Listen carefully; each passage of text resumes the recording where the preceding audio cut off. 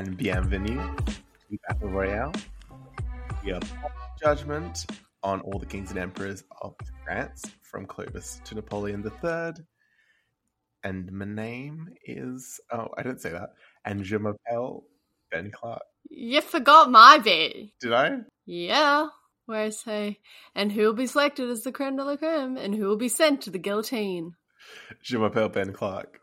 And I'm Eliza Summers. I thought my rhythm got mixed up there. I don't know what happened. Yeah, I was going, where's it going? Like, when you, paused for a second there, when you said pass judgment, I was like, what? Can I start? Then you kept going. We're not talking about a king or emperor today, which is probably why I got a bit tongue-tied. Confused. Because we are doing Blanca de Castilla. Woo! Blanche of Castile, as she is known in English and French. Oh, so she's known as Blanche in French. French is Blanche. Blanche. Even though when you say it, all I can think of you in your head when you're like, Blanche! Blanche. Yeah, that is one of the English pronunciations. I'm going to try to say Blanche, but I might sometimes say Blanche, and I might sometimes say Blanche. I like Blanche. I can't guarantee I'll be consistent about the pronunciation because I've listened to the last couple episodes and I say it all 3 times at some point. They'll know who we mean. Yeah. She's an interesting figure. She's one of these people who is often like a footnote in history, even though the more I dove into her, the more I was like, oh no, she's a really important part of this she ain't period. no footnote. She's in the main paragraph. Yeah. But that being said, I couldn't find much stuff about her. Looking online and other podcasts and YouTube videos, there wasn't much. Mystery. So we're kind of breaking some new ground here a little bit. Woo. And I think she only has one biography that was written in the 21st century. Oh wow. In English. So yeah. Let's do an etymology out the gate. Yes. So the name Blanche directly translates to French as the word for white. Blanc. I knew that. In its feminine form. Though she was born in Castile, so she would originally have been known by the name's Spanish form, Blanca, which has the same meaning. Yep. Interestingly, though, it's not from Latin, as you might expect, because the Latin word for white is albus, not blancus. And the word blanche or blanca is actually of Germanic origin. Woo. So it's one of these weird remnants of the Germanic languages that's lodged itself into French and Spanish, cool. Of which there are a few words, but not that many. Yeah. So it comes from the original Proto-Germanic word blancaz, which doesn't just mean white. It also means bright, shining, or even blinding, which is a cool meaning. Yeah. And I wish my name had a cool etymology. Doesn't it? No, it just means gift from God. That's so cool. It's not. I want a cool one warrior. Mine is son of the blindness. right hand. That is my name. At least it's That's not even the left lamer. hand, because wouldn't that be evil hand back in the day? I prefer that. That would be more I interesting. know, same here. It'd be more fun. So we'll see how if Blanche is able to live up to her name and become a shining beacon Of blindness. for a kingdom that unfortunately loses its king too soon, which is why she loses its light. Why she has to step in. So that being said, do you want to give a little recap of what we learned last episode?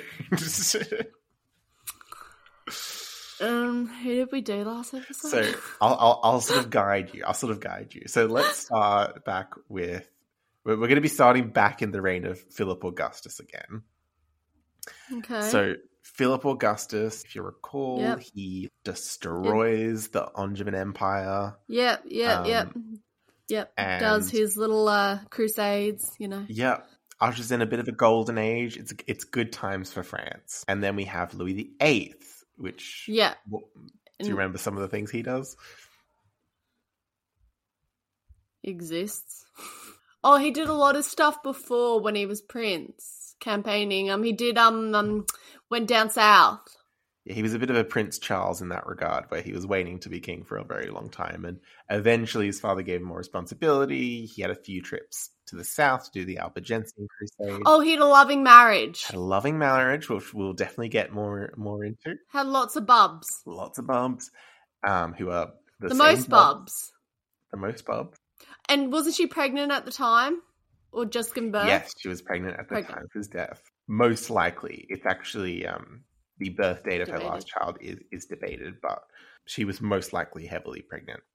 Oh, and Philip really liked her. I think Philip more liked his grandchildren, but we'll get into that.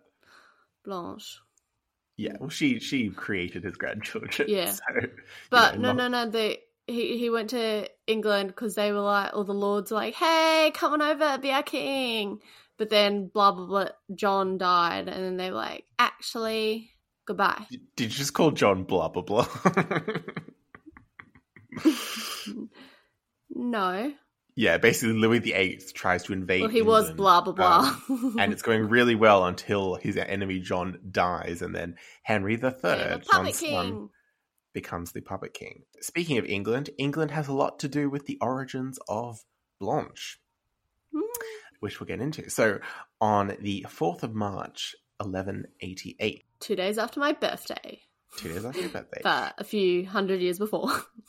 In the city of Palencia, in north-central Spain. I hope I'm saying that right. The Queen of Castile gave birth to a baby girl who was named Blanche. Or Blanca, I guess. And this was the 7th of 12 times that this queen would give birth. Damn. So, like mother, like daughter. Fertile myrtles. Fertile myrtles. And not a single one of her 5 boys would live past childhood. But 5 of her 7 daughters would. Oh, yay. Go on to be queens. Wow. Either by marrying kings or by the eldest becoming queen in her own right. Cool. And also marrying a king. We'll get into it. But the youngest child, Constance, was joined a monastery, lived her best life, so she's fine as well. So the queen's name was Eleanor, and she was the daughter of King Henry II of England and his wife, Eleanor, Duchess of Aquitaine. Maybe you've heard of them. Yeah. That's what helped give a claim for England, right? Yes, that means Blanche of Castile is half Plantagenet. Blanche's father, King Alfonso VIII. He and his wife were very, very strong, influential figures. Eleanor, in particular, was a very powerful queen in the image of her mother, and she passed on to her daughters the idea that a strong kingdom needed a strong queen, and that they weren't just baby ovens. Even though having lots and lots of children is turns out to be very useful. They weren't just dolls. She's like, that's good as well. But also, yes. And it helps that Eleanor brought a lot of her mother's Poitevin culture into Castile, which we discussed a bit in Eleanor of Aquitaine's episode. And also Spain is having its own little cultural golden age aside from that. We're bringing in this French influence of like troubadours, Gothic art, all that sort of thing. Yeah. And meanwhile, Spain is a bit influenced by Arab culture as well, which is just coming off its golden age. So it's a lovely, yummy sort of culture soup. Is what it is. Yeah. And obviously, the daughter who received the most attention from King Alfonso and Queen Eleanor would have been the eldest Berengaria, who was about 10-ish years older than Blanche. And in 1217, she claimed Castile for her son Ferdinand III after the death of her little brother, King Henry I. And because Berengaria had married her cousin, the King of Leon, she would unite both kingdoms and become Spain's most powerful ruler. Yeah. Hence why she's known today as Berengaria the Great. Woo! Nice to have a woman who's the Great. Yes. Is that the first great for women that we've had? That we've had. I mean, we don't really have her. She's in Spain. I know, but like around the time. I'm around this time. She's the only one that comes to mind. Cool. Yeah. So Blanche was the 3rd surviving daughter. However, she was the first to get married, actually. So if we rewind back to the year 1200, unlike her elder sisters Berengaria and Urraca, Blanche didn't seem too likely to inherit any titles that would pass out of the kingdom if she married a foreign ruler. So she was a safe first option to marry off. Yeah. Yeah. That makes sense.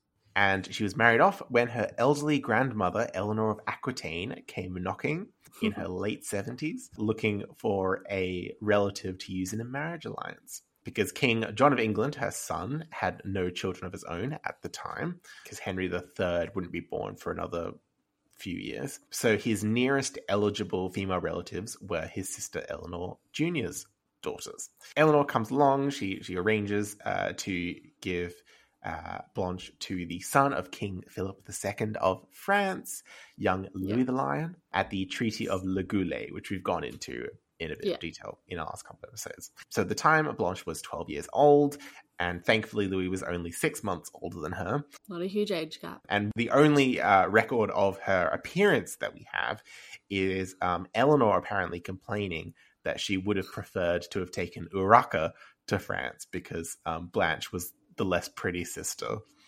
Oh! Oh, we love Eleanor. Well, when she's dissing other people about their appearance. We will see Blanche inherit some of this brutality from her grandmother a little bit. What, brutal honesty? Yeah, she doesn't mince words either. So, and also this is a bit unfair because Urraca was 20 years old. And Blanche was 12, and you're comparing their looks. Yeah, she's cruel. Still growing. It's even crueler. Face still changing. So apart from this, we think Blanche had dark hair, so she favored the more Spanish side of her lineage. And she very much emulated her grandmother in character, as we've said, because she was extremely intelligent and sort of poised and dignified, but had a vicious temper under the surface and had a very high opinion of herself, which sometimes got her into trouble. So Blanche is off to Paris with Granny, and it's of course not the Paris that Eleanor of Aquitaine first encountered. It's much nicer. Philip II has just paved the streets. An upgrade. French court is actually starting to surpass Eleanor's Aquitanian court, because Eleanor dies 4 years later in 1204, and that kind of brings So she got to see Paris? Updated? Eleanor visited Paris a few times in her later life. Yeah. Every time she was like, what? So around the same time that Eleanor died in 1204, Blanche and Louis were about 16, so they would have probably consummated their marriage around this time. Yeah. Because the following year, in 1205, Blanche gave birth to her first child, a girl suitably named Blanche, though sadly the baby died shortly after birth. Yeah, but there's more where that came from. The princess's next couple pregnancies were about 3 years apart, but by the time they were in their mid-20s, Blanche and Louis seemed to have gotten the hang of the whole, being fruitful and keeping multiplying the child alive thing. Not necessarily keeping the child alive, as we will see, but definitely, having enough to ensure that they'll at least have a few spares. Exactly. Louis, unfortunately, he doesn't have super sperm like his grandfather, Louis VII, had. So they're not getting a healthy child every time. Yeah, but they're getting children. Yes. So Blanche, just like her mother, ended up giving birth 12 times, and there was a 13th on the way when Louis died. So lucky she didn't die in childbirth. Yeah. So Blanche was by no means incapacitated by her pregnancies, however.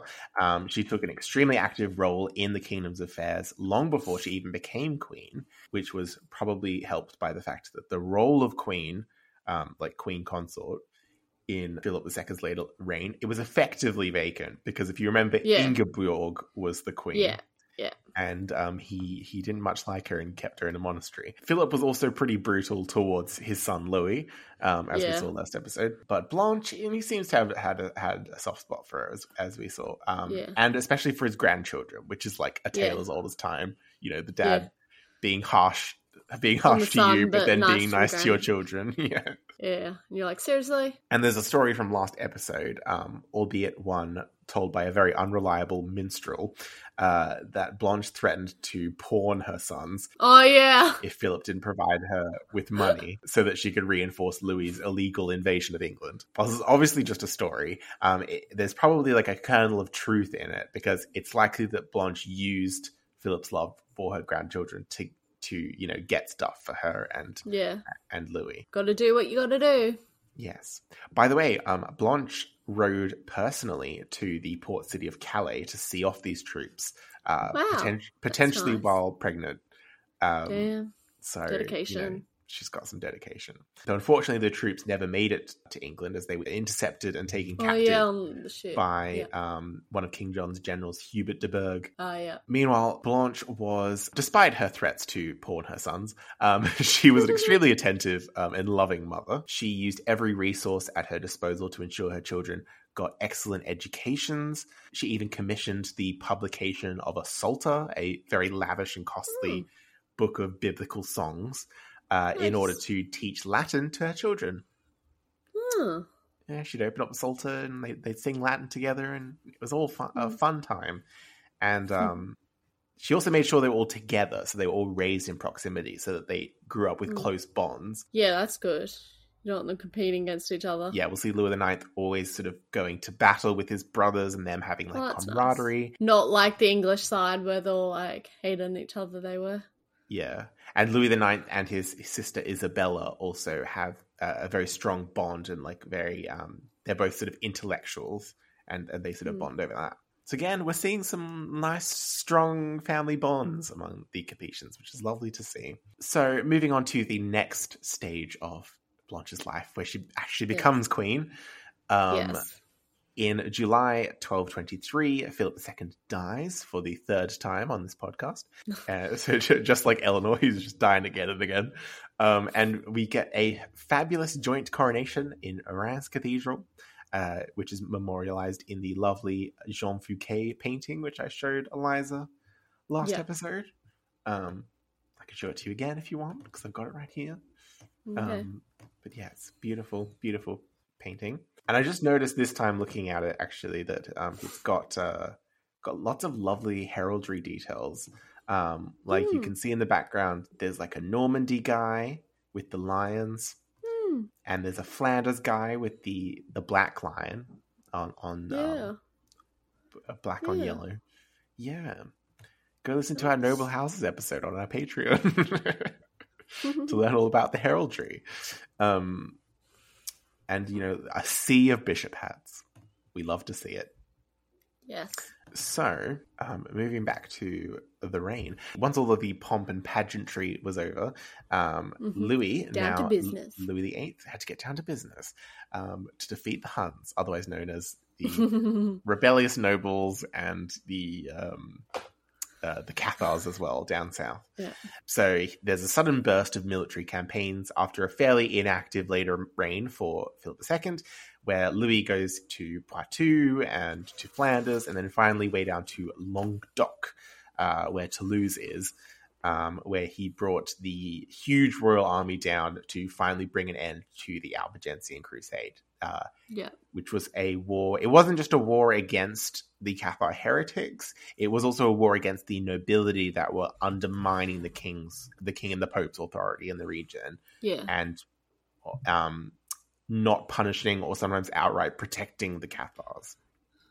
Yeah. And the most troublesome of these nobles, who we're going to have to get to know a little bit in this episode, is called Raymond VII, the Count of Toulouse, who, just as his father Raymond VI had, was excommunicated for his leniency towards the Cathars and his failure to answer to the King of France's demands of submission. It's basically King and the Pope teaming up to condemn the Count of Toulouse. Meanwhile, Blanche is left in Paris to hold court in Louis' stead while he's on various campaigns. And once again, she doesn't allow herself to be limited by her pregnancies, which have become nearly constant by this point in her life. God. Despite now nearing her 40s, she's 38 around this point. And it was likely in this heavily pregnant state, as we mentioned earlier, that Blanche received the news that Louis VIII had died of dysentery on the way home. Didn't even get to see her beau one last time. Yeah. So on his deathbed, he rather unusually decided that his kingdom should be entrusted not to any of his male relatives or even to a council of bishops and nobles, but to the person he trusted above anyone else in the entire world. Who is his wife. his wife, Blanche. His queen. So before you could say primogeniture, Blanche sped with her eldest surviving son, now Louis IX, to Reims Cathedral, where he was crowned less than a month after his father's death. So that's a quick king turnaround. Yeah. She's like, I'm not letting any rumours spread or any questions be asked. We're getting straight down to business where people can start having thoughts. Yes. Because remember, Philip II ended the tradition of junior kings. We don't have junior kings anymore. So instead, you've got to establish who the king is very quickly. It was always very clear because, again, Louis VIII did a lot of work to make sure primogeniture was a thing. So no one's necessarily disputing that Louis is the king, but they are going to be disputing who the regent should be, as we'll see. Because it is a woman, and if she's a woman, she's going to ruin everything, as we know. So Louis is 12 years old at this point, by the way. Oh, the age that his mum and dad got married. Yes, yeah. So, yeah, he seems kind of old when you put it in that perspective. He doesn't have a wife yet. No, he won't have a wife for a little while. There's more important fish to fry right now. Yeah. So this is going to be like a real test of the robustness of France, whether the extraordinary gains of Philip II's long reign could withstand the absence of a strong adult male king. So with the royal army still far from home under the command of the king's lieutenant Humbert of Beaujeu. Humbert. Sounds like humbug. Yeah, or in French it would be Humbert. I like that one better. But Humbert's fun too. Yeah, Humbert's fun. A long line of the monarchs of Monaco called Humbert or Umberto. Oh. Yeah, so that's interesting. What humbug? Anyway, on a tangent. As per so usual. Blanche and Louis, because the army is away, they're left wide open to being exploited by the nobility in northern France. So Blanche has to make some powerful allies and make them fast. Yes. Thankfully, though, Blanche hasn't spent her 26 years in France playing tiddlywinks. She's not been playing around.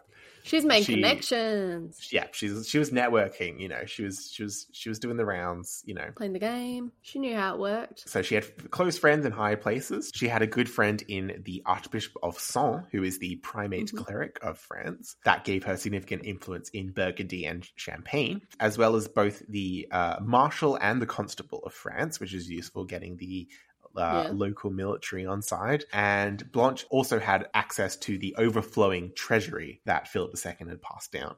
And she quickly assembled around her a council made up of mostly clerics who were willing to curtail the power of the nobility in favor of both the bishops and the abbots, and also the cities as well, the boroughs, who we've seen get increasingly more rights as time has gone on. To like A, be independent from feudal lords, and B, to sort of arm themselves with their own militias to combat like roving knights and that sort of thing, to sort of end the period of anarchy that France was in before Philip II. So that's good. So that's the friends within the royal domain. Now Blanche has to make friends outside of that among the vassals. Yeah. So she immediately ordered that Ferdinand of Portugal, the husband and co-ruler of Countess Joan of Flanders, be released from imprisonment in Paris, where he had spent... Oh, he was imprisoned. Yes, he had actually spent 12 years there after being captured at the Battle of Bouvines by Philip II, going all the way back to Bouvines. So, yeah, Ferdinand, he was known for his hot temper and his deceitful nature. You can never trust the Portuguese. But after being released by Blanche, he became unwaveringly loyal to her, because she basically releases him without any conditions. Oh, wow, yeah. Yeah, so that'll get him on side. Especially after 12 years imprisoned. Yeah. It's one of her first acts as king, which obviously, does a lot to stoke Ferdinand's ego. Blanche also had a loyal vassal in her late husband's cousin, Count Thibault IV of Champagne, of the House of Blois. At first, I didn't really understand why he was so loyal, but then I learned that he kind of had the hots for Blanche and was kind of kind of a hopeful suitor at this point. And he was also a love poet, and he wrote poems to her. Oh no, I don't want her to get remarried. And at one point, one of her sons, who's sort of on your wavelength, one of her sons gets angry at Tybalt and throws cheese at him.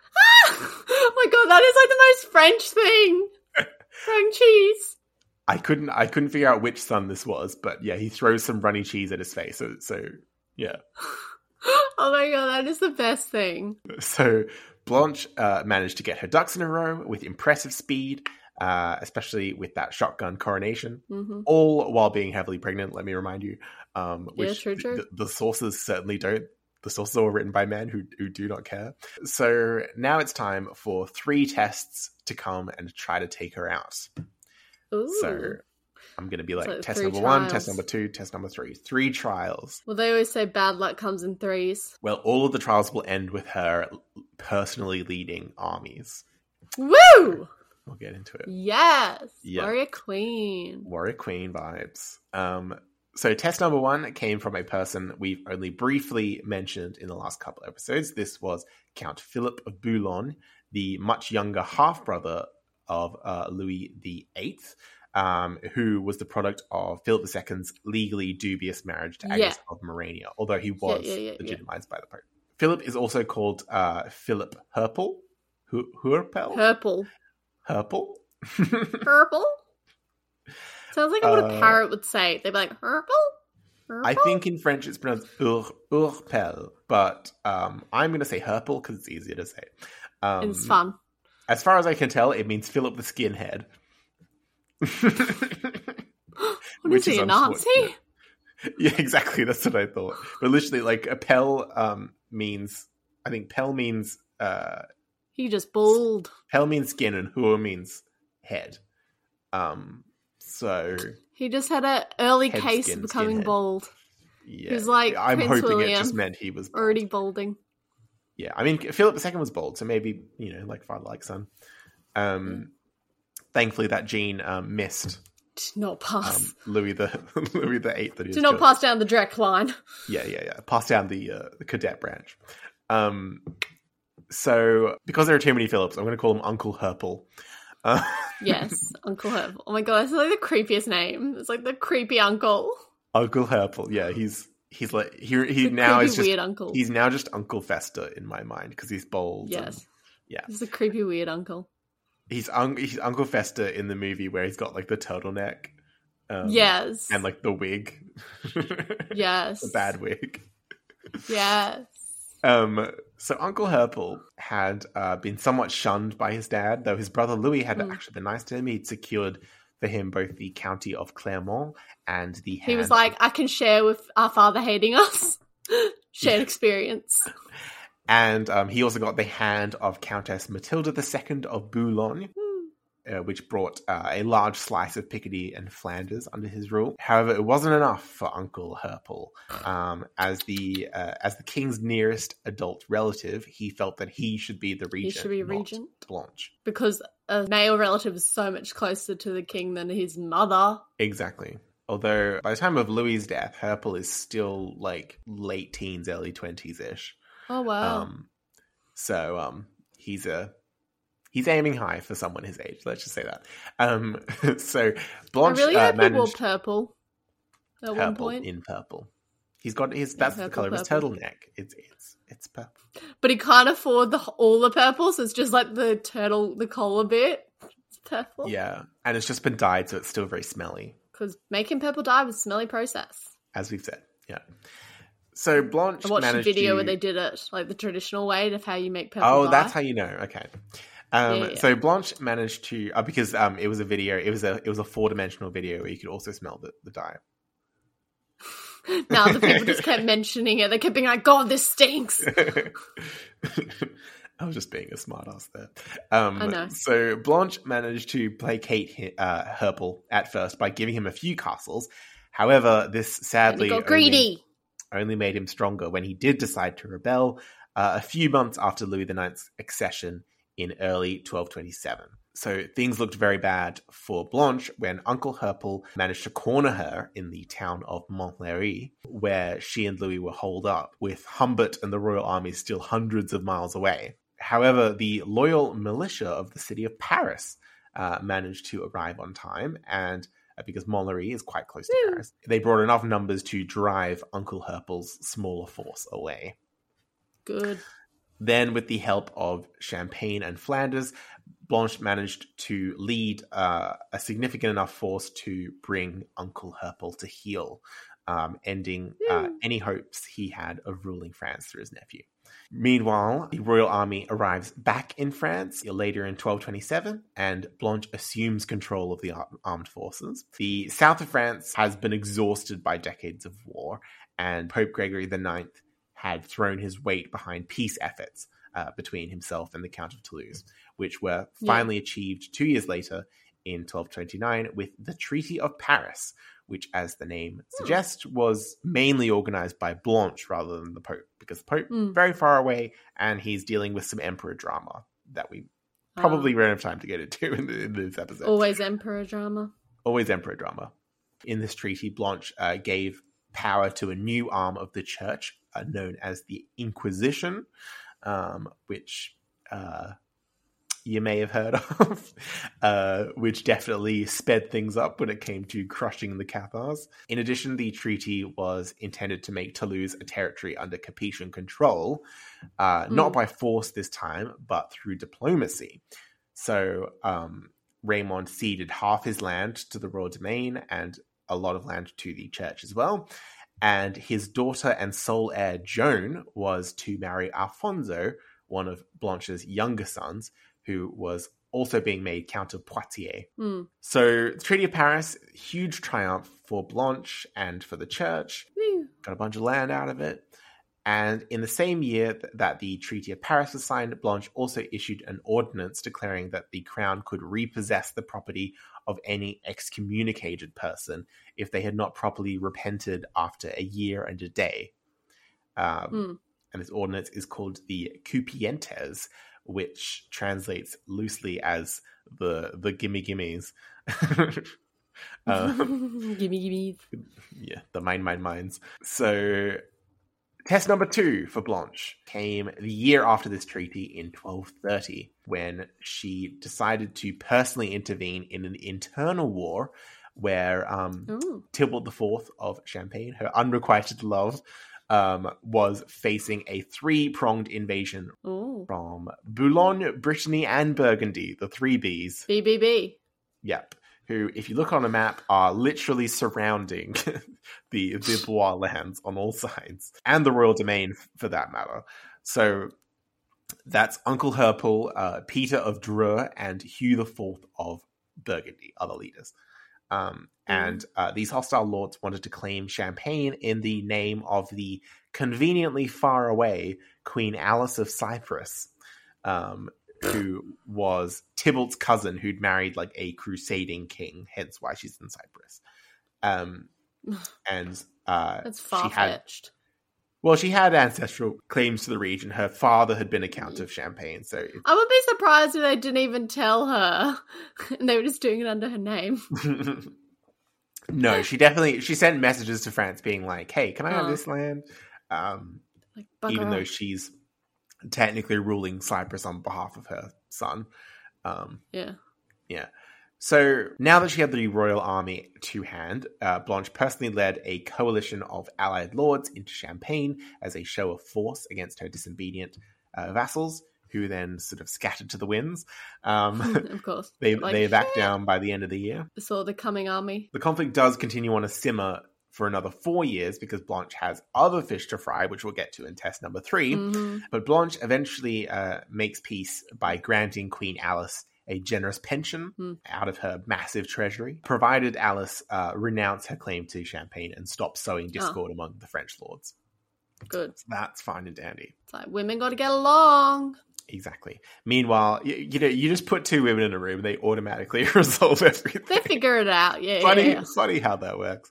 Except for if you're on Game of Thrones. So meanwhile, in order to show his gratitude to Queen Blanche, who he's presumably still in love with, the vulnerable Tybalt cedes a number of his territories outside of Champagne to the crown, including, get ready, the cities of Blois, Chartres, and Sancerre, which have been a core of the Blois territory.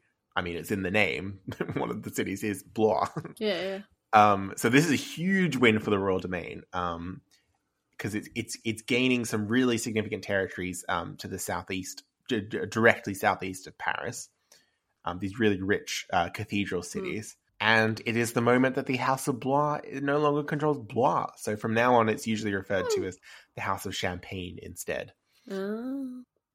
Tybalt he'll end up being compensated for his losses because that same year in 1234, he became King of Navarre after the death of his maternal uncle, King Sancho VII.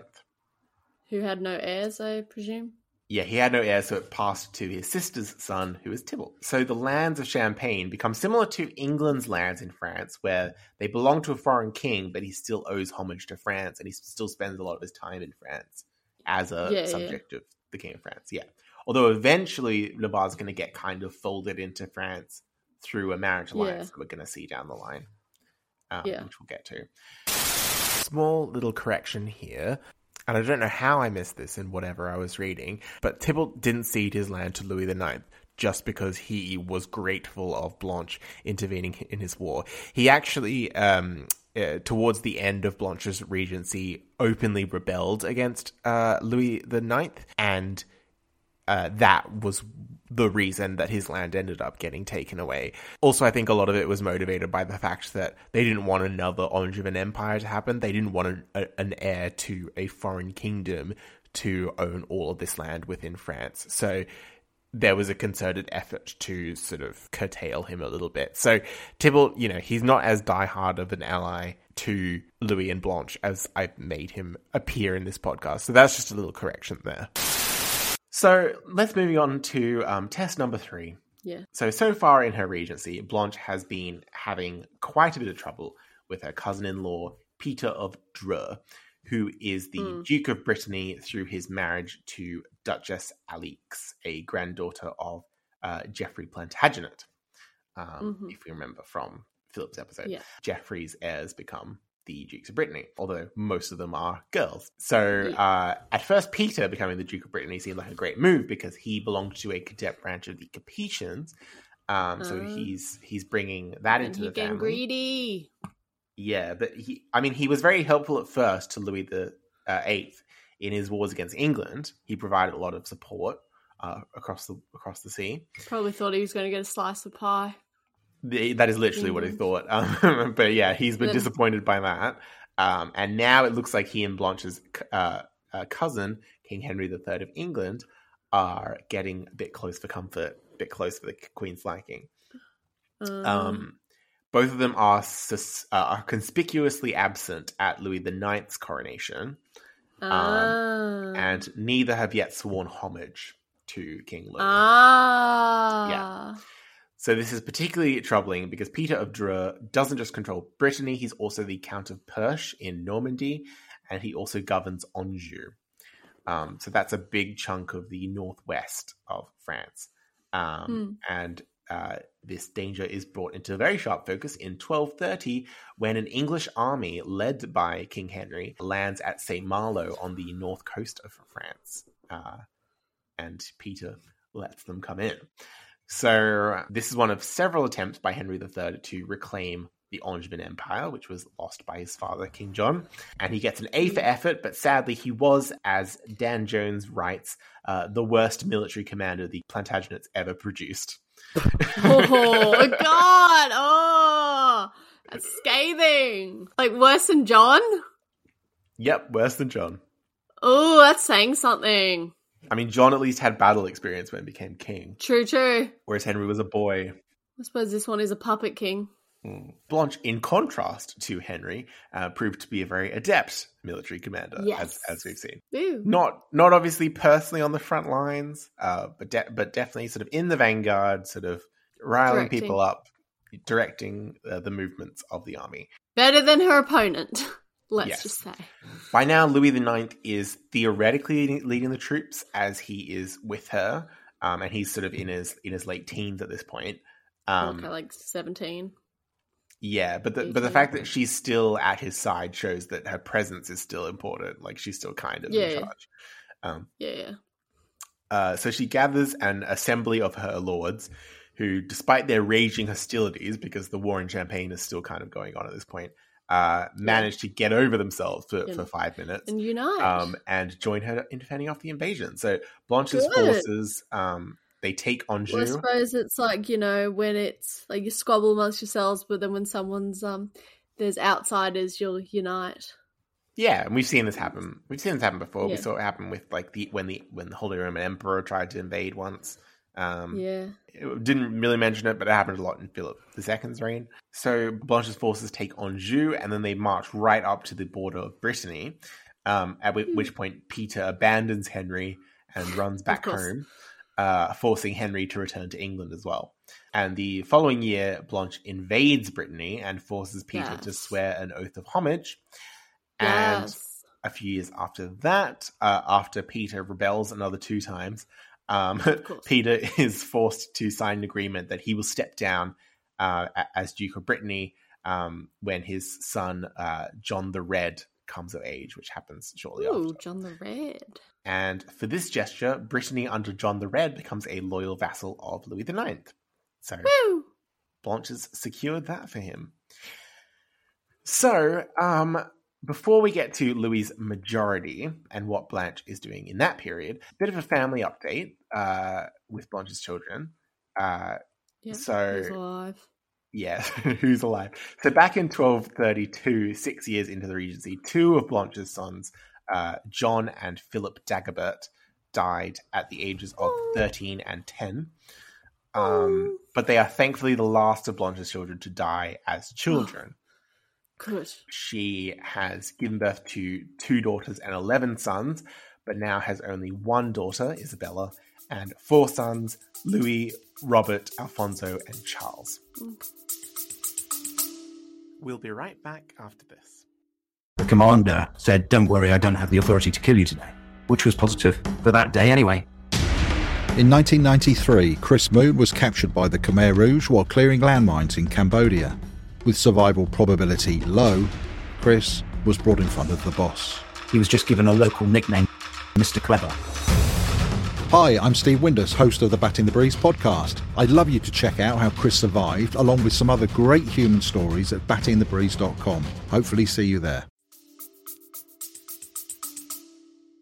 Feels like Alfonso's name just the random one mixed in. Yeah, well, it would have been a bit exotic. At one point, there was an heir to the throne of England called Alfonso because of a Spanish marriage, but I didn't know that. He died young. Yeah, Edward I and Eleanor of Castile's son, I believe. It was called Alfonso, but then he died and it went to Edward II, who was less good. She's overcome her 3 tests, and now Blanche can finally invest her son with the full powers of a sovereign and dissolve her regency council on the 25th of April, 1254. It's 1234, not 1254. Because I was like, Louis was 40 at the end of his regency. The regency ends on Louis' 20th birthday. So that is that's a long regency. 8 years. 8 years, and often regencies seem to end in this period at the age of 14. So they're definitely stretching the definition of a majority. Although regencies in this period aren't like official things, the way that they will be in later centuries. Like the title regent isn't even used. Blanche is referred to as the guardian of her son. Ooh, I like that. Yeah. Guardian. I am the guardian of France. Cool title. Yeah. So a month later, on the 27th of May, Louis, as you were wondering before, gets married to Margaret of Provence, who is actually the sister of Eleanor of Provence, who is about to become the Queen of England by marrying Henry III. So we've got 2 sisters. One is Queen of England. One is Queen of France. So the brother-in-laws. Yeah. Yes, and they are brothers-in-laws / first cousins once removed. Because Blanche is, of course, the King of England's first cousin. True. Yeah. Complicated, messy family trees. We love to see it. Always in the royal fams. Always. This is a result of negotiations with her father, Count Raymond Berengar IV of Provence. That was a mouthful. Count Raymond Berengar IV of Provence, who was actually of the House of Barcelona, hence the long, confusing name, which people in the House of Barcelona always seem to have long, confusing names. So this was an alliance against Raymond VII, Count of Toulouse, who was kicking up trouble despite having signed the Treaty of Paris. He was trying to disinherit his daughter, Joan, so that Alfonso wouldn't get Toulouse. If you remember, Joan and Alfonso are married together. Yeah. So yeah, Blanche is definitely marrying her sons into the south of France to try to increase royal authority there, as we'll see. Yeah. And can you guess what Margaret's experience was arriving at the French court? Disappointing. How well do you think she was treated as the new queen? Not well. Not well at all. They still liked the queen mother. It was hate at first sight between both of them. And yeah, Poor. Blanche is still keeping the queen's seat warm. She basically freezes Margaret out of any queenly power. She even tries to separate her and Louis as much as possible. She, at one point, decrees that they not be allowed to see each other except in the marriage bed. What? She's literally being like, Margaret is purely a baby machine. She is not allowed any power at all.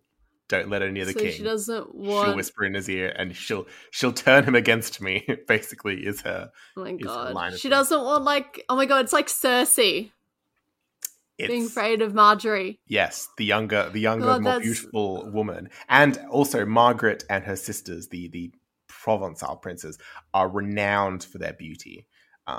Whereas and Blanche, she was being as we called recall, average. She's the ugly sister. Yeah. So God, it's like she doesn't want her son to have a happy marriage like she had. Yeah, exactly. It's very unfeminist of her, I've got to say. Yeah. Unfortunately. Bit of a reminder that feminism wasn't invented until the 1800s. But still.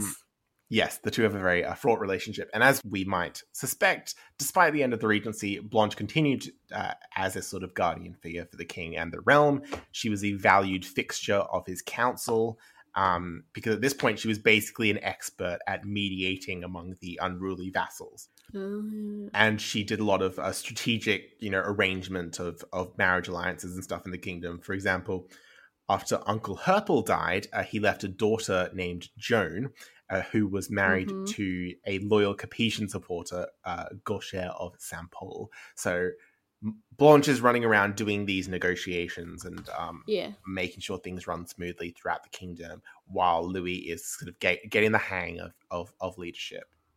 Yeah. Which is good. It's very good politically, but personally, obviously causes these strains. Tensions. Yes.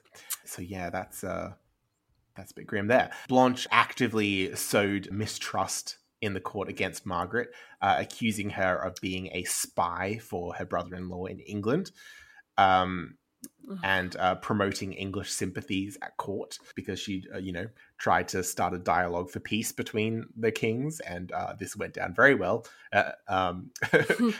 Margaret ended up being dragged before Louis IX and forced to swear an oath to obey the king's ordinances, which was a humiliating thing for the anointed queen to have to do.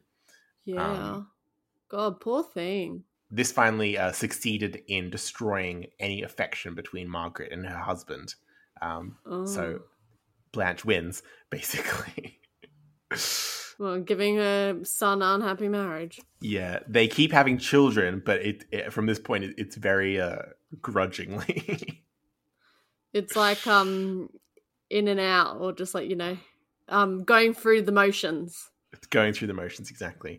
So despite these tensions, Blanche and Louis together usher France into what becomes later nostalgified, if that's a word, as a golden age in French history. For centuries, especially during the 100 Years' War, people are going to be looking back on the reign of Louis IX as like, oh, wasn't that nice? Was that a nice time? Things are stable. We've got Not like loads now. of royal heirs running around. Everything's very, very stable. In contrast to France, Germany and Italy are in turmoil thanks to Emperor Frederick II's feud with Pope Gregory IX, which, course. again, we won't get into, but it's an extension of the sort of Guelphs versus Ghibellines conflict that we introduced in Philip II's episode, as well as the overall shitty relationship between the Pope and Emperor that's been going on for like forever and ever. So the Pope asked Louis and Blanche numerous times to get involved, and although they were happy to court papal approval, which had been lacking during the last couple of reigns, they refused any attempt to, get drawn into a war with the Emperor. They're like, we're not going to get involved in this. We don't need to, so No. stay out of this. We'll be bystanders. Marching the French troops down to a part of France was an effort. Imagine having to march going the out of the country. French army, over the Alps and into Italy to help the Pope. That would be a nightmare. Who am I, Charles the Bald? Do I have time for this? Nah. I'm not gonna go to Italy and then die of dysentery and then get buried in a barrel. That's not happening. That was a deep cut back to Charles the Bald.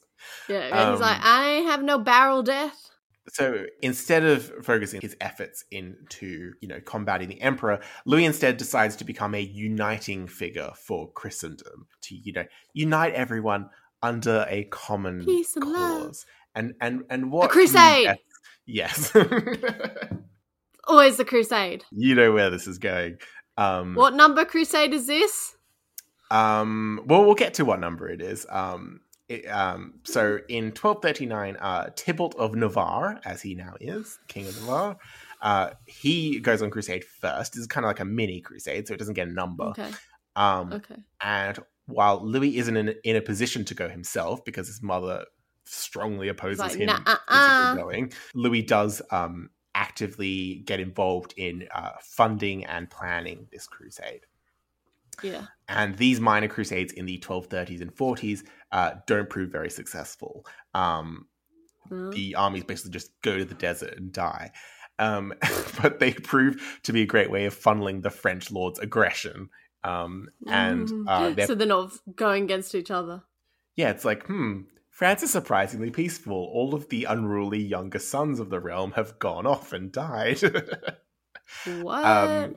So there's no tension and conflicts and fighting for rule. Yeah, there is still the conflict in the south with Raymond. But it isn't as big. Not as big, and not as wide scale. Yeah, there is also an English invasion, which we'll get into a bit more next episode. So I'm gonna skip over it a bit here because we do not have time. You mean English invasion of France or a French invasion of England? Sorry. English invasion of France, yes. So basically, Henry III lands his troops on the west coast of France at Saintonge, and this becomes known as the Saintonge War. And basically, I won't get into details, but it ends very well for Louis IX with the Battle of Taillebourg in 1243, where he basically sends Henry into flight and humiliates him. So that's lovely. So after returning from this campaign to Paris in 1244, Louis, however, becomes terribly ill. Dysentery? At one point, he is paralyzed and loses the ability to speak.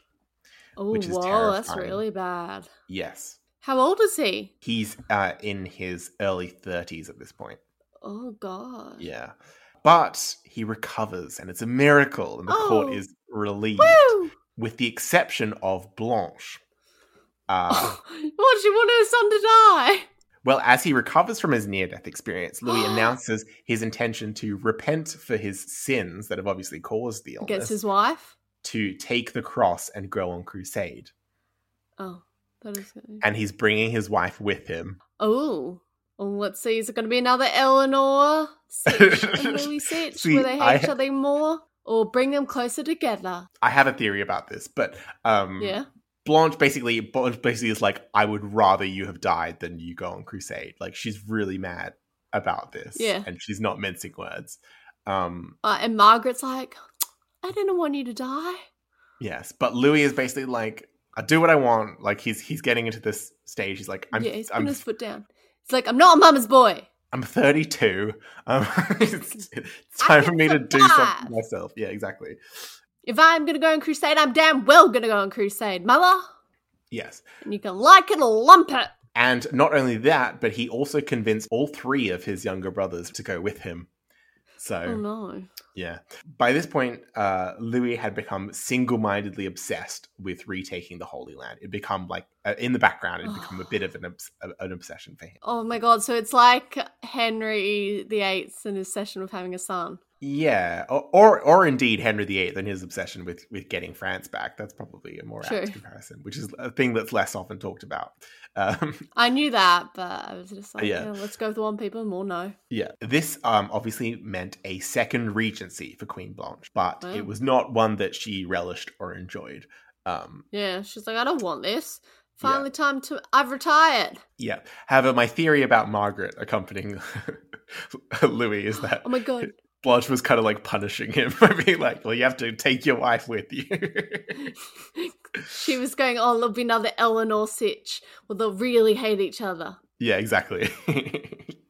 Be funny if they ended up really liking each other during that time away with the mother not there. I love that your mind immediately went to Eleanor and Louis VII because that's, it's an exact mirror of that, yeah.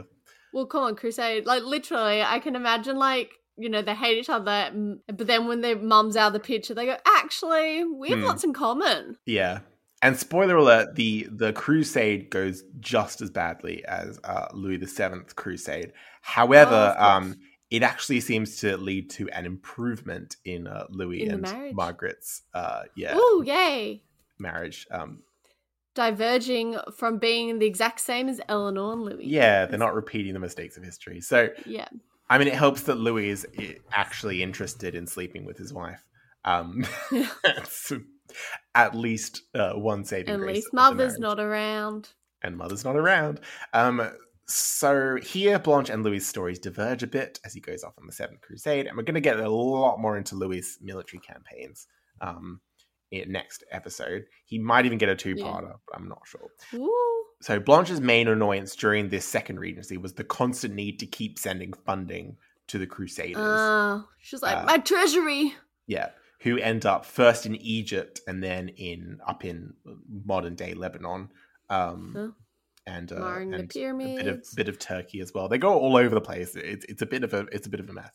But we'll get to it next episode. And she spent a lot of her time courting support from the Pope, which was a good shield from further English attacks. So basically, England would come up to nearly invading them, and the Pope would be like, nah. The Pope would be like, nah, they're doing my holy work. Henry III was a very pious king, and if you'll recall from a previous episode, John had sworn homage to the Pope for England. Like he'd made England a vassal of the Pope. And Henry continued to honor this, so he basically did whatever the Pope told him to do. Puppet king. Not a puppet king, because the Pope is still very far away. True. But basically, whenever the Pope, if the Pope says jump, Henry says how high. So Blanche uses this against him by getting faith from the Pope, if that makes sense. Anytime like she hears a whiff of like English thinking invading, she goes, Pope, come tell him to not, come on. And Pope's like, okay. And goes, Henry, no means no. You stay in England and behave. They're having a slap fight, and then Blanche turns around. She's like, Pope. And Pope's like, yes. Be nice to your cousin, Henry. I don't want to. You listen to me, young man. Okay. Yeah, so Blanche is sort of acting very defensively again in this regency. She has to. Yeah, the army's like gone. Everyone's gone. But the bubs are there, right? The grand bubs that have been born so far are there. Yeah. Yeah. She's like, I'll educate these little bubs. Yeah. Turn them against their parents. As revenge for leaving me to go on a crusade. Yeah, well, they'd be at the oldest 10 years old at this point, so they're not going to do much. But so another unhelpful occurrence was a succession dispute in Flanders, because we needed another succession dispute in Flanders. It happens every couple episodes. It wouldn't be Flanders without a succession dispute. Yeah, and this is the one that leads to Margaret the Black becoming Countess of Flanders, who we might explore a bit in the future. Yeah, I remember that. On Patreon. So in spite of Blanche's efforts to hold the kingdom together over the next couple of years, by 1250, news was arriving in France that Louis's campaign was going appallingly, with the Crusade army bogged down in the Nile Delta, nowhere near conquering Egypt, let alone the Holy Land. But worst of all, news arrived to Blanche that her second son, Robert of Artois, had been killed in battle at Mansoura.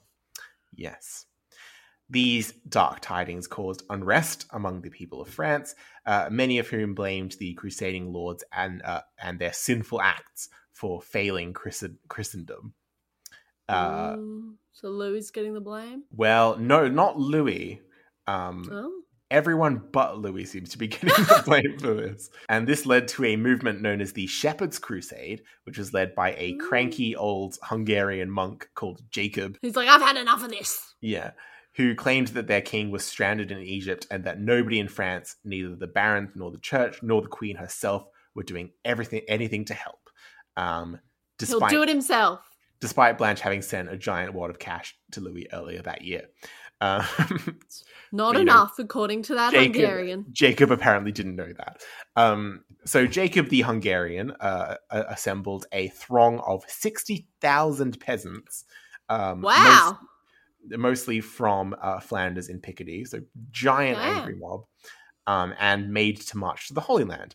When they got down to Paris, however, Blanche ordered that the river crossing be closed off. She ordered her troops to prevent them crossing to the left bank, and she demanded that the peasants return to their fields and their parishes. But the peasants... she's like, no needless dying. Yes. But the peasants, furious that the queen and the church establishment were opposing them, instead moved to Rouen in Normandy, the opposite direction of the Holy Land. And they managed to take over the city, depose the archbishop, and throw his priests into the river. It's like, if we can't get across, we'll throw you guys in the river. Yeah, so this crusade quickly becomes, very rebellion. Violent. And from there, they moved back into Picardy and then down into Berry, where they found a new target, the Jews. Because, of course, if we can't get to one infidel, we'll get to the Holy Land. Yeah, exactly. So the Jews. Both Blanche and the church actually, at this time, considered the Jews to be under their protection. Blanche was actually quite sympathetic to the Jews, and this partly is... Yeah, in contrast to her husband. And a lot of this is because of her Spanish heritage, actually. Yeah. Because the Spanish are, at this time, pre-Spanish Inquisition, they're more influenced by the Arab practice of, not separating Jews from society and just making them pay a special, non-believer tax. They're more into that than persecuting them. Still, obviously, there was persecution, but Blanche came into France with this attitude that, the Jews have a purpose, and we as the crown / church have to protect them. That's good of her. Yes. So Blanche comes into Berry, and she saw to it that the crowds of peasants were mass excommunicated and forcibly broken up and dispersed. And the ensuing violence led to Jacob the Hungarian being killed, which basically, cut off the serpent's head. And that's the end of the Shepherd's Crusade, which didn't even leave northern France. Meanwhile, Blanche's younger sons, Alfonso of Poitiers and Charles of Anjou, returned prematurely from the crusade, while Louis IX had stubbornly stayed behind. He's like, no, it can still be sorted out. We can still win. Yeah. Just give up, brother. Blanche urged both of them to go back with aid for Louis, or at the very least go convince him to come home. But both of them And they're like, refused nah. because they had their own fish to fry in France. And they were like, we've already been there. We're not going back. Yeah. Alfonso's father-in-law, Raymond of Toulouse, had just died, so he was pressing his wife's claim in Toulouse. While meanwhile, Charles had recently married Beatrice, a sister of Margaret of Provence, who, despite being the younger daughter, was actually pronounced the heiress to Provence. So he's trying to consolidate her claim, and Charles is the Count of Anjou. He also becomes the Count of Provence, and he also eventually becomes the King of Sicily. But we'll maybe get to that in a future episode. But Charles, the youngest son, Charles, ends up being in many ways just as influential as Louis IX. Yeah.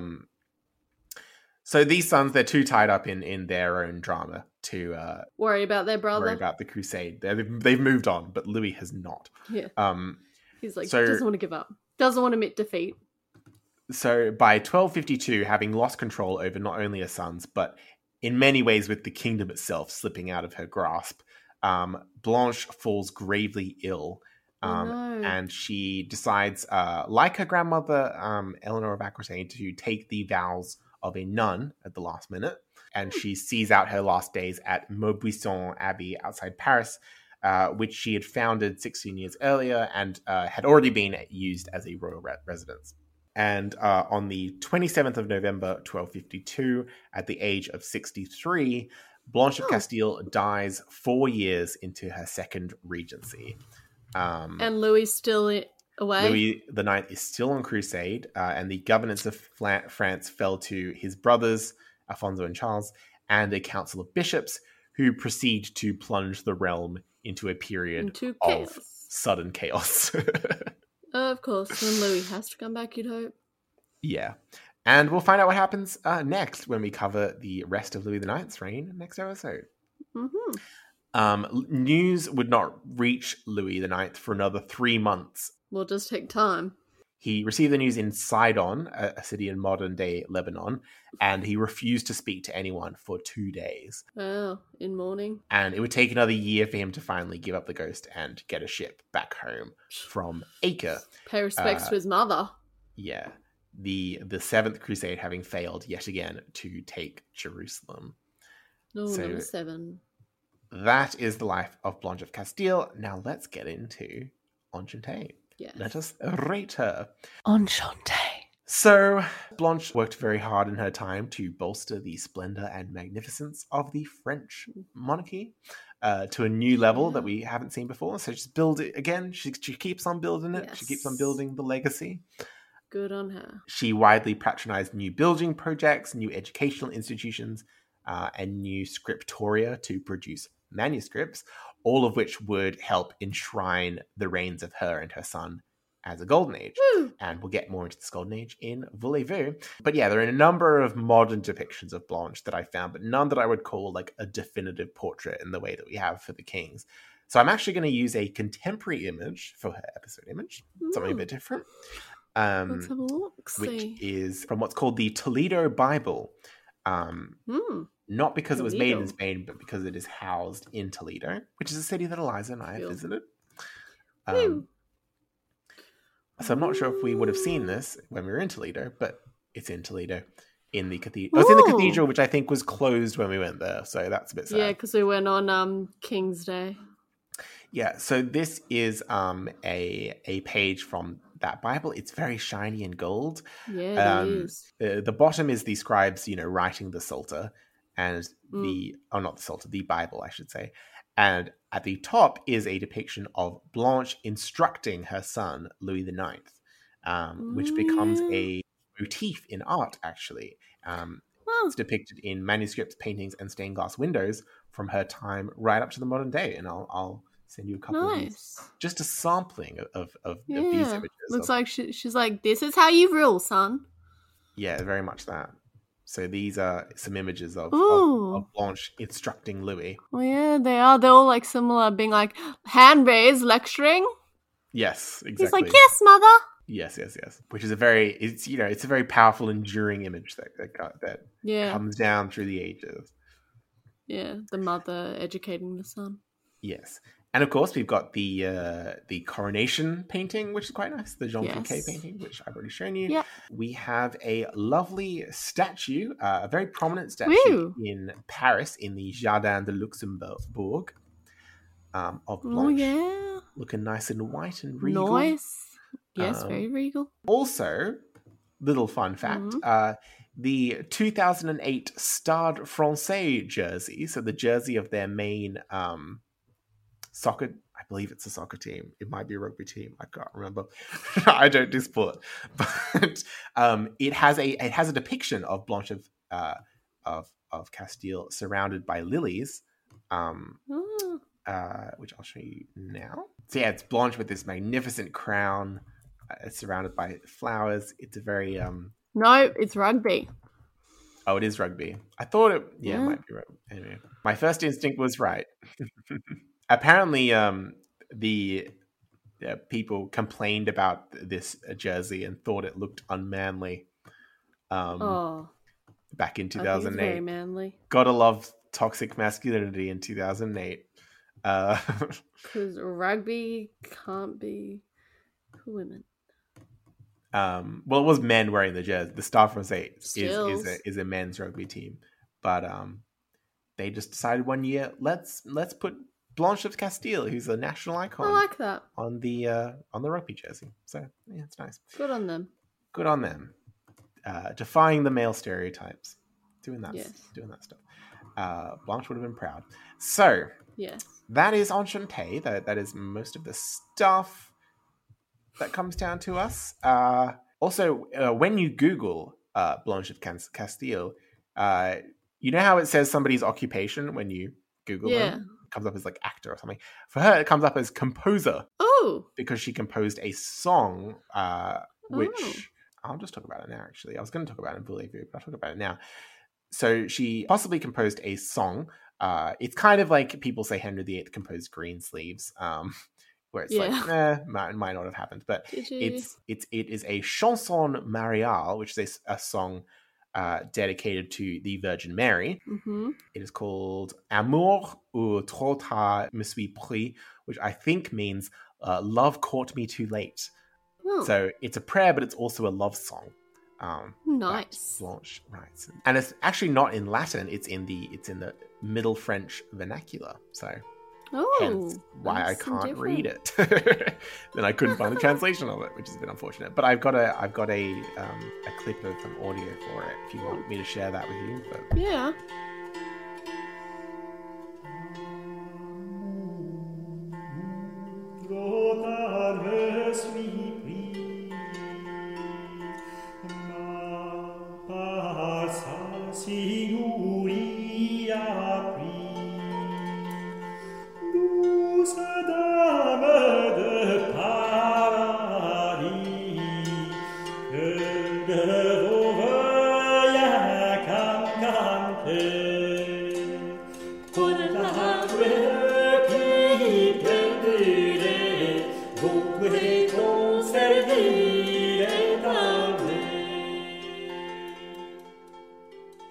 she's got a lovely song.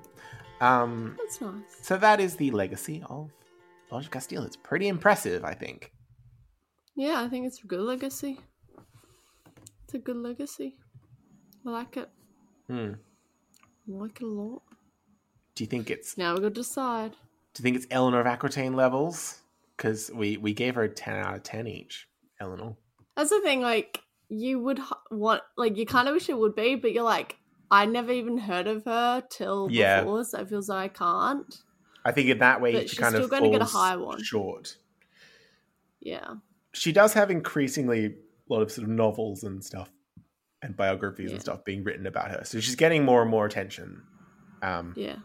Hopefully this podcast will also help bolster her reputation. Yes. But I think it falls short of a perfect score for Enchanté. Yeah. Like a 8 or 9. 8.5. Oh, but that contemporary image, that's just so good. True. And we've had very few contemporary images. True. I think I'll do a 9. I just feel I need to stick with 8.5. So that is a 17.5 for Enchante. Not a shabby start. Woo! So moving on to On Guard. On guard. Yes. Yas. Yas Queen slay. And she does indeed slay in this round. Yeah, so she does. during her first regency, Blanche proved to be a very competent military leader. We've got a woman directly leading armies. So that's great. Woo! So that's already like 5 On Guard points as far as I'm concerned. True. So the contemporary chroniclers do often downplay her role. Like they always say, "Oh, it's Louis leading the army," but really, like Louis is too young at that point, so it would have been Blanche. We also saw her playing a military role as far back as Philip II's reign, when she supplied the reinforcements for Louis VIII's invasion of England. Blanche was known for her very fiery temper and her religious fervor, which both would have helped to inspire and also strike fear into the troops around her. The heart of her enemies. Blanche treated her queenship as a sort of mission given to her from God. So the way she saw it, failure was not an option. And throughout, failure or die. Yes. And throughout her life, she was fiercely protective of her children's, not necessarily safety, but definitely their immortal souls, particularly that of Louis. She's said to have claimed that she would rather see him be put to death than fall to sin. Damn. There's a lot of Blanche threatening to harm her children in the name of field work. Yeah. So she did everything she could to impress upon Louis that kingship was not just a political office, it was a sacred duty. And it worked rather too well, in my opinion, as it did lead to him going on crusade, going a bit too far. She was not happy about that. Also, we'll see after Blanche dies and Louis gets back from crusade, there's a period of austerity where Louis sort of casts a bit of a shadow over the court and makes everything a bit grimmer and bleaker. But anyway, back to her first regency. All 3 of the campaigns she leads successfully. She passes all 3 tests, I should say. Yes. She organizes a treaty that ends the Albigensian Crusade, where both Philip II and Louis VIII had failed to end that war. Woo! She benefited from the fact that the French couldn't really form like a Barons' alliance the way the English lords had, because they were too busy fighting among themselves. That's helpful. So she kind of exploited that.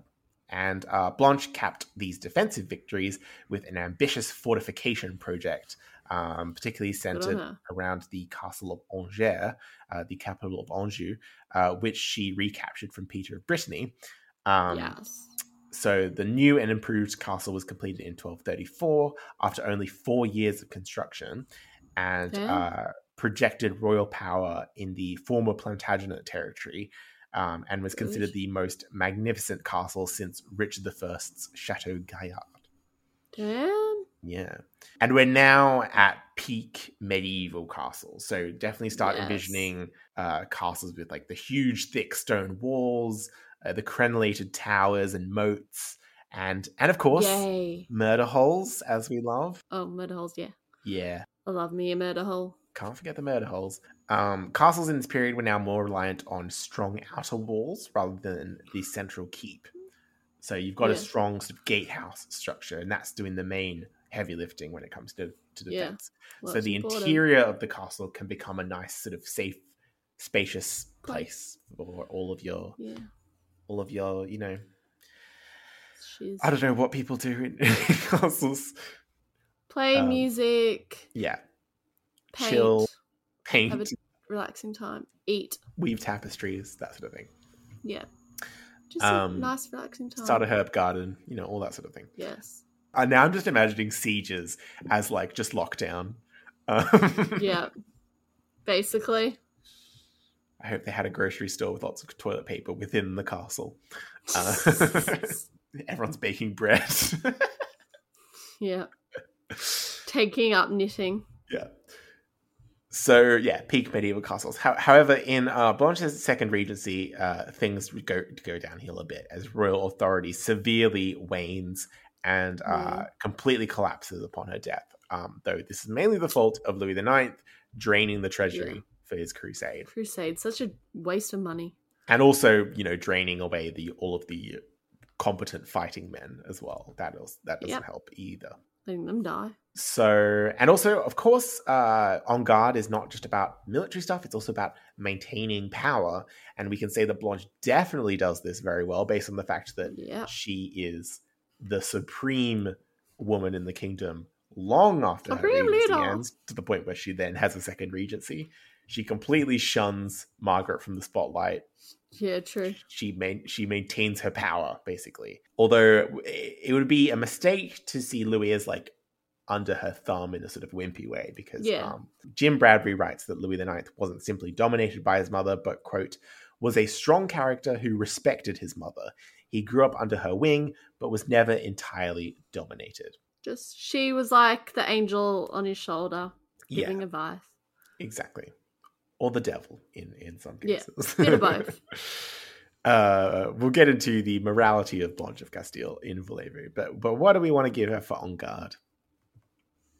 Good score. I think it's a very good score.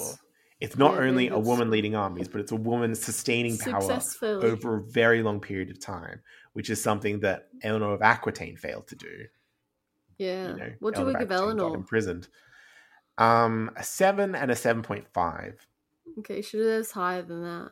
Yeah, definitely. 'Cause Eleanor didn't lead any battles, did she? No, not in this direct a way. Yeah.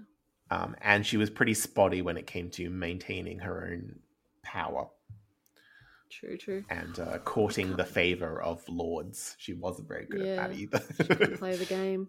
She couldn't play the game as well. She played the game pretty well, but just not as well as her granddaughter. Yeah. Yeah. I think Blanche is like a 9.5/10. 10? Wow. That is 9.5/10. strong. I think I'll say 9.5 just because the second regency kind of got away from her. True. Even though it wasn't her fault. 9.5. Even though it wasn't her fault, it's like, takes away a little bit. Yeah. It is her version of Charlemagne's Spanish campaign. It's like the little blip that's like, Yeah. Don't know about that. But that is a very impressive 19 for En Garde, which currently makes her the top scorer in En Garde out of the 0.5 people. So that's good. That's very good. Very good. She's even beating Charles Martel in this category. Woo. So that's good. Moving on to Voulez-Vous. Voulez-Vous. So let's first get into the really good cultural stuff, because we love that. So we're still in the midst of the 13th century Golden Age, which Blanche really takes to a new level, as we've said. Not only was Notre Dame still being built, but it was also improved upon. It won't be completed until 1328, 100 years after Blanche comes to power. Yeah, takes time to build a good cathedral, which then hundreds of years later gets burnt. Oh, well, I mean, only the roof got burnt, If you had to destroy one part of Notre Dame, I think the roof is... Yeah. Yeah, but now they don't have trees like that anymore. Well, that roof only dates back to the 1800s. Yeah, but they don't have trees that big anymore. Because the roof collapsed. Basically, the roof has collapsed before, is what I'm saying. Anyway, so Blanche made improvements also to the Basilica of Saint Denis in the 1230s, which, as we know, very important because the burial place of the kings. She created more space to accommodate the royal tombs, and she also introduced what's called the Rayonnant style, which is when you get those lovely big sort of rose windows that sort of fan out in a semicircle. So this is like an extension of the Gothic style, but it's like making things even prettier. Ew. And there's an emphasis on very, very high ceilings that provide loads of light.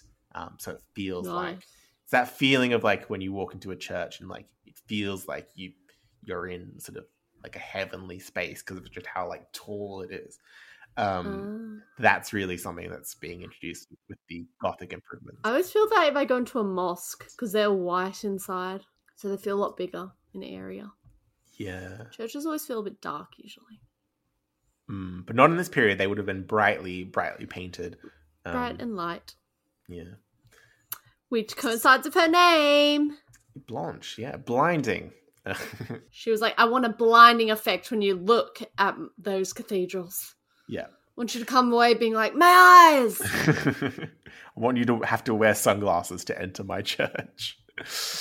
If you don't go blind, what's the point of making it? Yeah. So yeah, Blanche, she's interested in architecture, she puts a greater dabbles. focus on the arts, as we've seen, particularly in the manuscripts that she produced, to like instruct her children or like improve monasteries in her kingdom. She was also very into chivalry, and she helped start to create the idea of la douce France, sweet France or gentle France, which is a cultural idea of France being the center of like the world's culture and like courtly etiquette. Nice. She's really helping to start that. We also get a more of an emphasis on the Virgin Mary's veneration.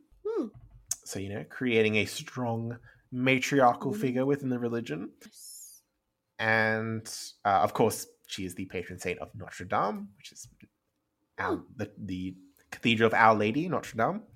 Didn't know that. And of course, we have her composing a song dedicated to the Virgin Mary, as we saw. She's bringing together like the piousness with the fun times. With the fun times, exactly.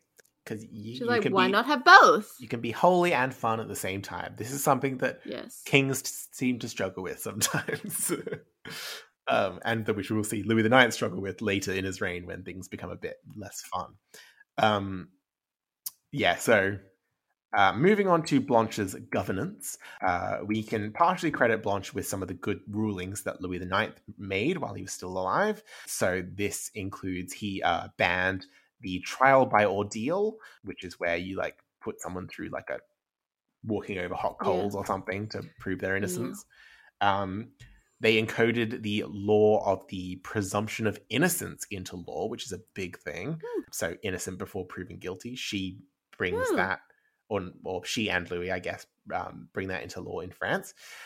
She expanded the royal bureaucracy, and she made significant steps to end the private local wars that had raged at the start of Louis' reign. Oh, and don't forget about like trying to be more sympathetic with the Jews. Yep, there's that as well. We finally have a less anti-Semitic ruler. Woo! I'm not going to say she was like wasn't anti-Semitic, but she definitely, less so than the previous. Yes. She punished people for trying to persecute the Jews, at least, which is more than I can say for anyone else. So even though she maintained a very good relationship with the church, she wasn't afraid to punish wayward bishops and abbots when they got out of line. So yeah, she good. On the less good side, she empowered the Inquisition to pretty much wipe out religious difference in southern France. Although, I mean, I guess this was in the name of a greater, a desire for peace. But it was even though like she kind of peacefully ended the Albigensian Crusade, it wasn't so peaceful if you were a Cathar on the ground, getting brutally sort of beaten and killed. Almost like an ethnic cleansing is what happens down in southern France. Yeah. It is mainly led by Raymond of Toulouse, who kind of turns against the Cathars in a big way because he's like, you guys are the source of all my problems. But like, the Queen giving more power to the Inquisition is a sad precedent. For the future. Yes, for the future. On the other hand, she sponsored orders of monks and friars who engaged in scholarship and charitable work that enriched France in general. Not only is she a big patron of the Cistercians, who she joins at the end of her life, but the Cistercians, they're getting a bit dusty at this point. They're kind of these very like cloistered, introverted clerics that don't go out and do much work in the community. So instead, Blanche sitting at the desk writing away. Blanche also sponsors new orders of monks, the Black Friars or Dominicans, who are mainly focused on preaching, and the Grey Friars or Franciscans, who are mainly focused on charity. And these new orders of friars... It's like, let's cover all the bases. Yes. They are collectively known as the mendicant orders. So when you hear the phrase mendicant order, that just means friars who basically, instead of living in a monastery... they go around out and about, preaching and giving alms, and they rely on charity themselves, or at least they're supposed to rely on charity themselves to, what's the word? To live. And they're actually mendicant monks in Japan, as I discovered. They cool. They wander around, or at least historically wander around, living on charity. Preaching. Yeah, preaching. And this was in contrast to the big wealthy monasteries of the Cluniac and Cistercian orders, which had become havens of debauchery by this point. And there was a lot of conflict between the mendicants and the monasteries, which did turn violent at times. It was the driving force behind the Paris University riots, which were Blanche's problem in 1229, the start of her regency, because of course the university was a religiously run institution, and the mendicants were sort of jostling for a place there alongside the regular clergy. And they ended up being expelled because they refused to swear obedience. Then Blanche supported the mendicants, saying, let them back in. And the violence led to the university getting dissolved and shut down for over 2 years. Oh. As it became unsafe for either parties to attend. Damn.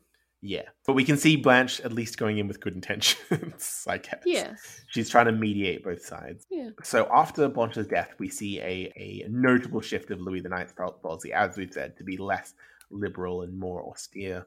In particular, Louis brought back anti-Semitism after Blanche's death, of course. But yeah, Blanche was looked back at as a very popular figure, even though she wasn't necessarily always popular. Yeah. During her first regency, she was often accused of being too imperious and high-handed, commanding people as if she herself was the king. The nerve. A woman having authority and power. What is it? Also, during both her regencies, she had conflicts with the populace at certain points. We've already seen the riots, and we've also seen the Shepherd's Crusade as well. Yeah, I was about to say.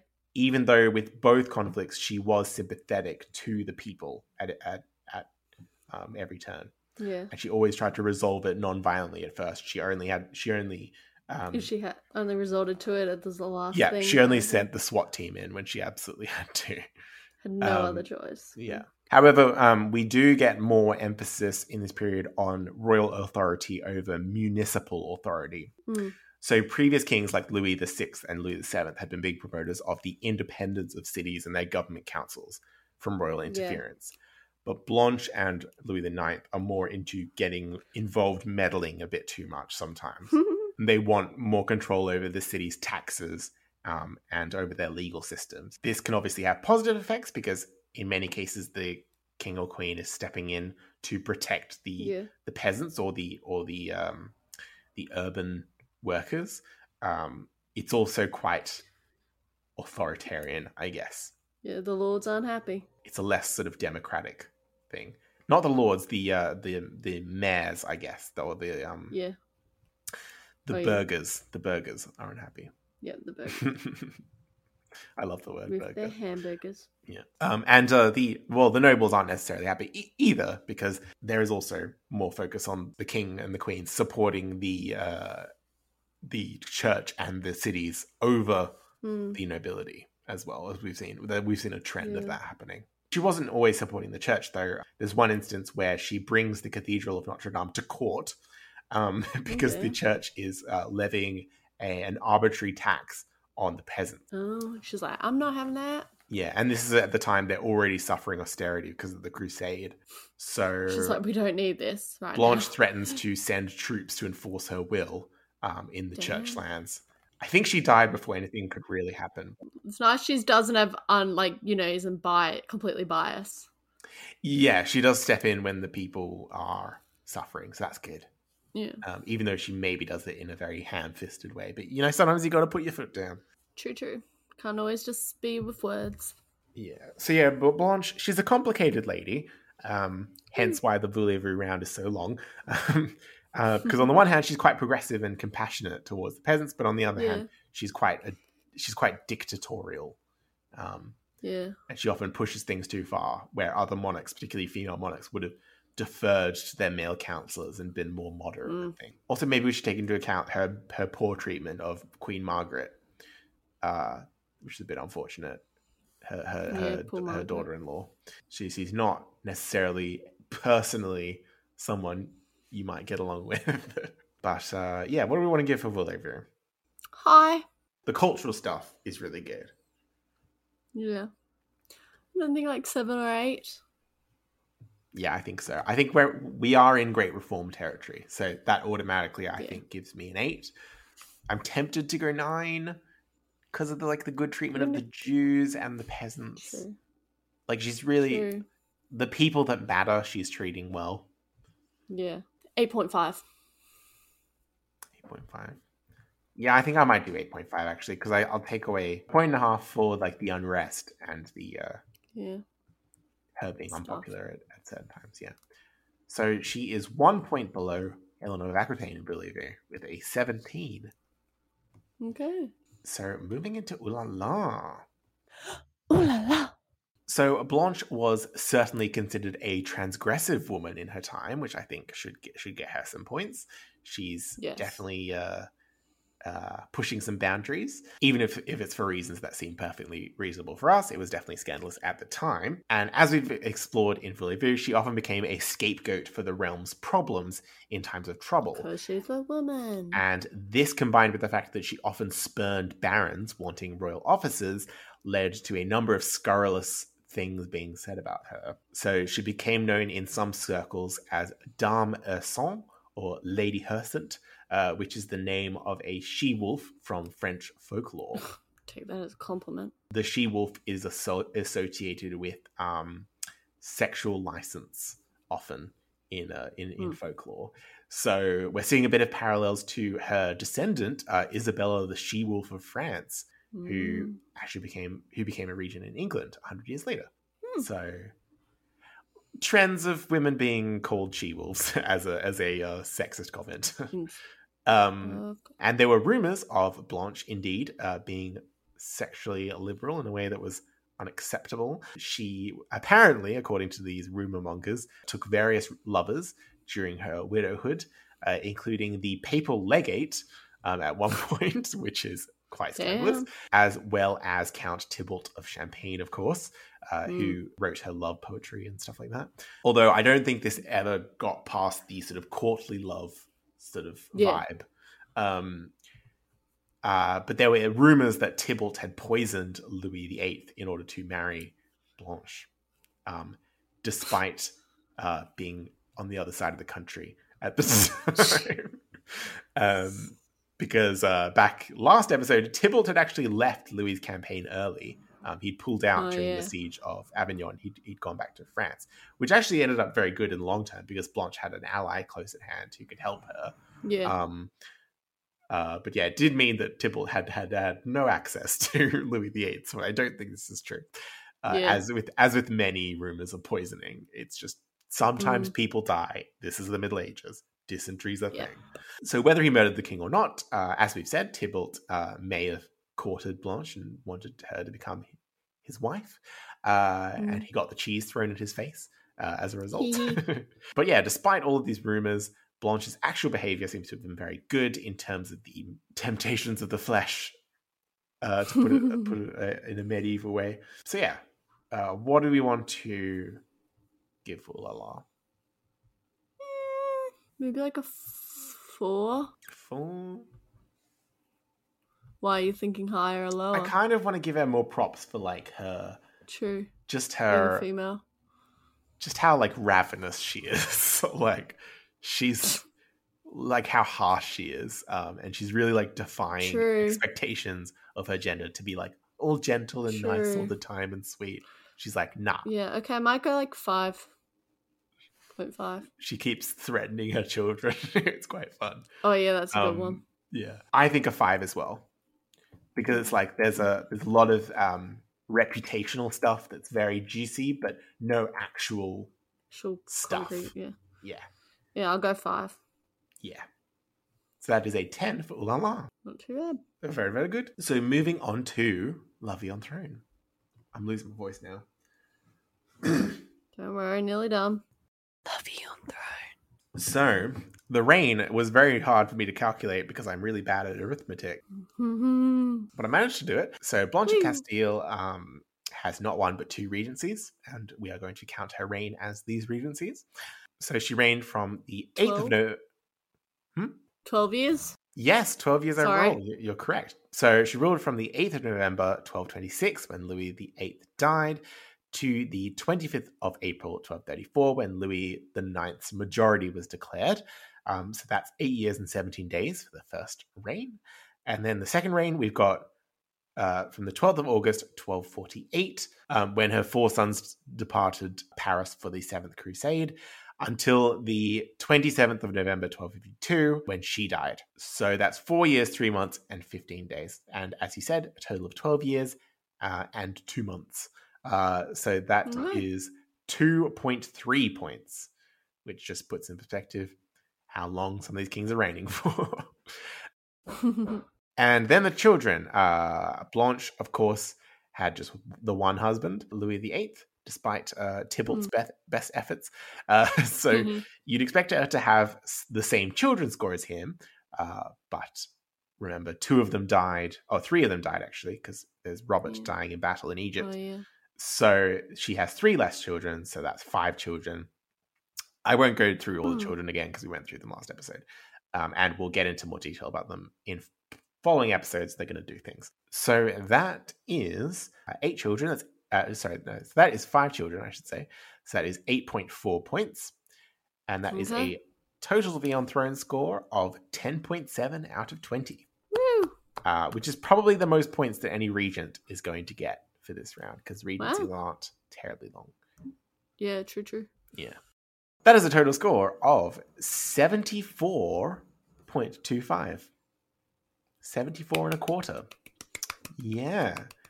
And good job.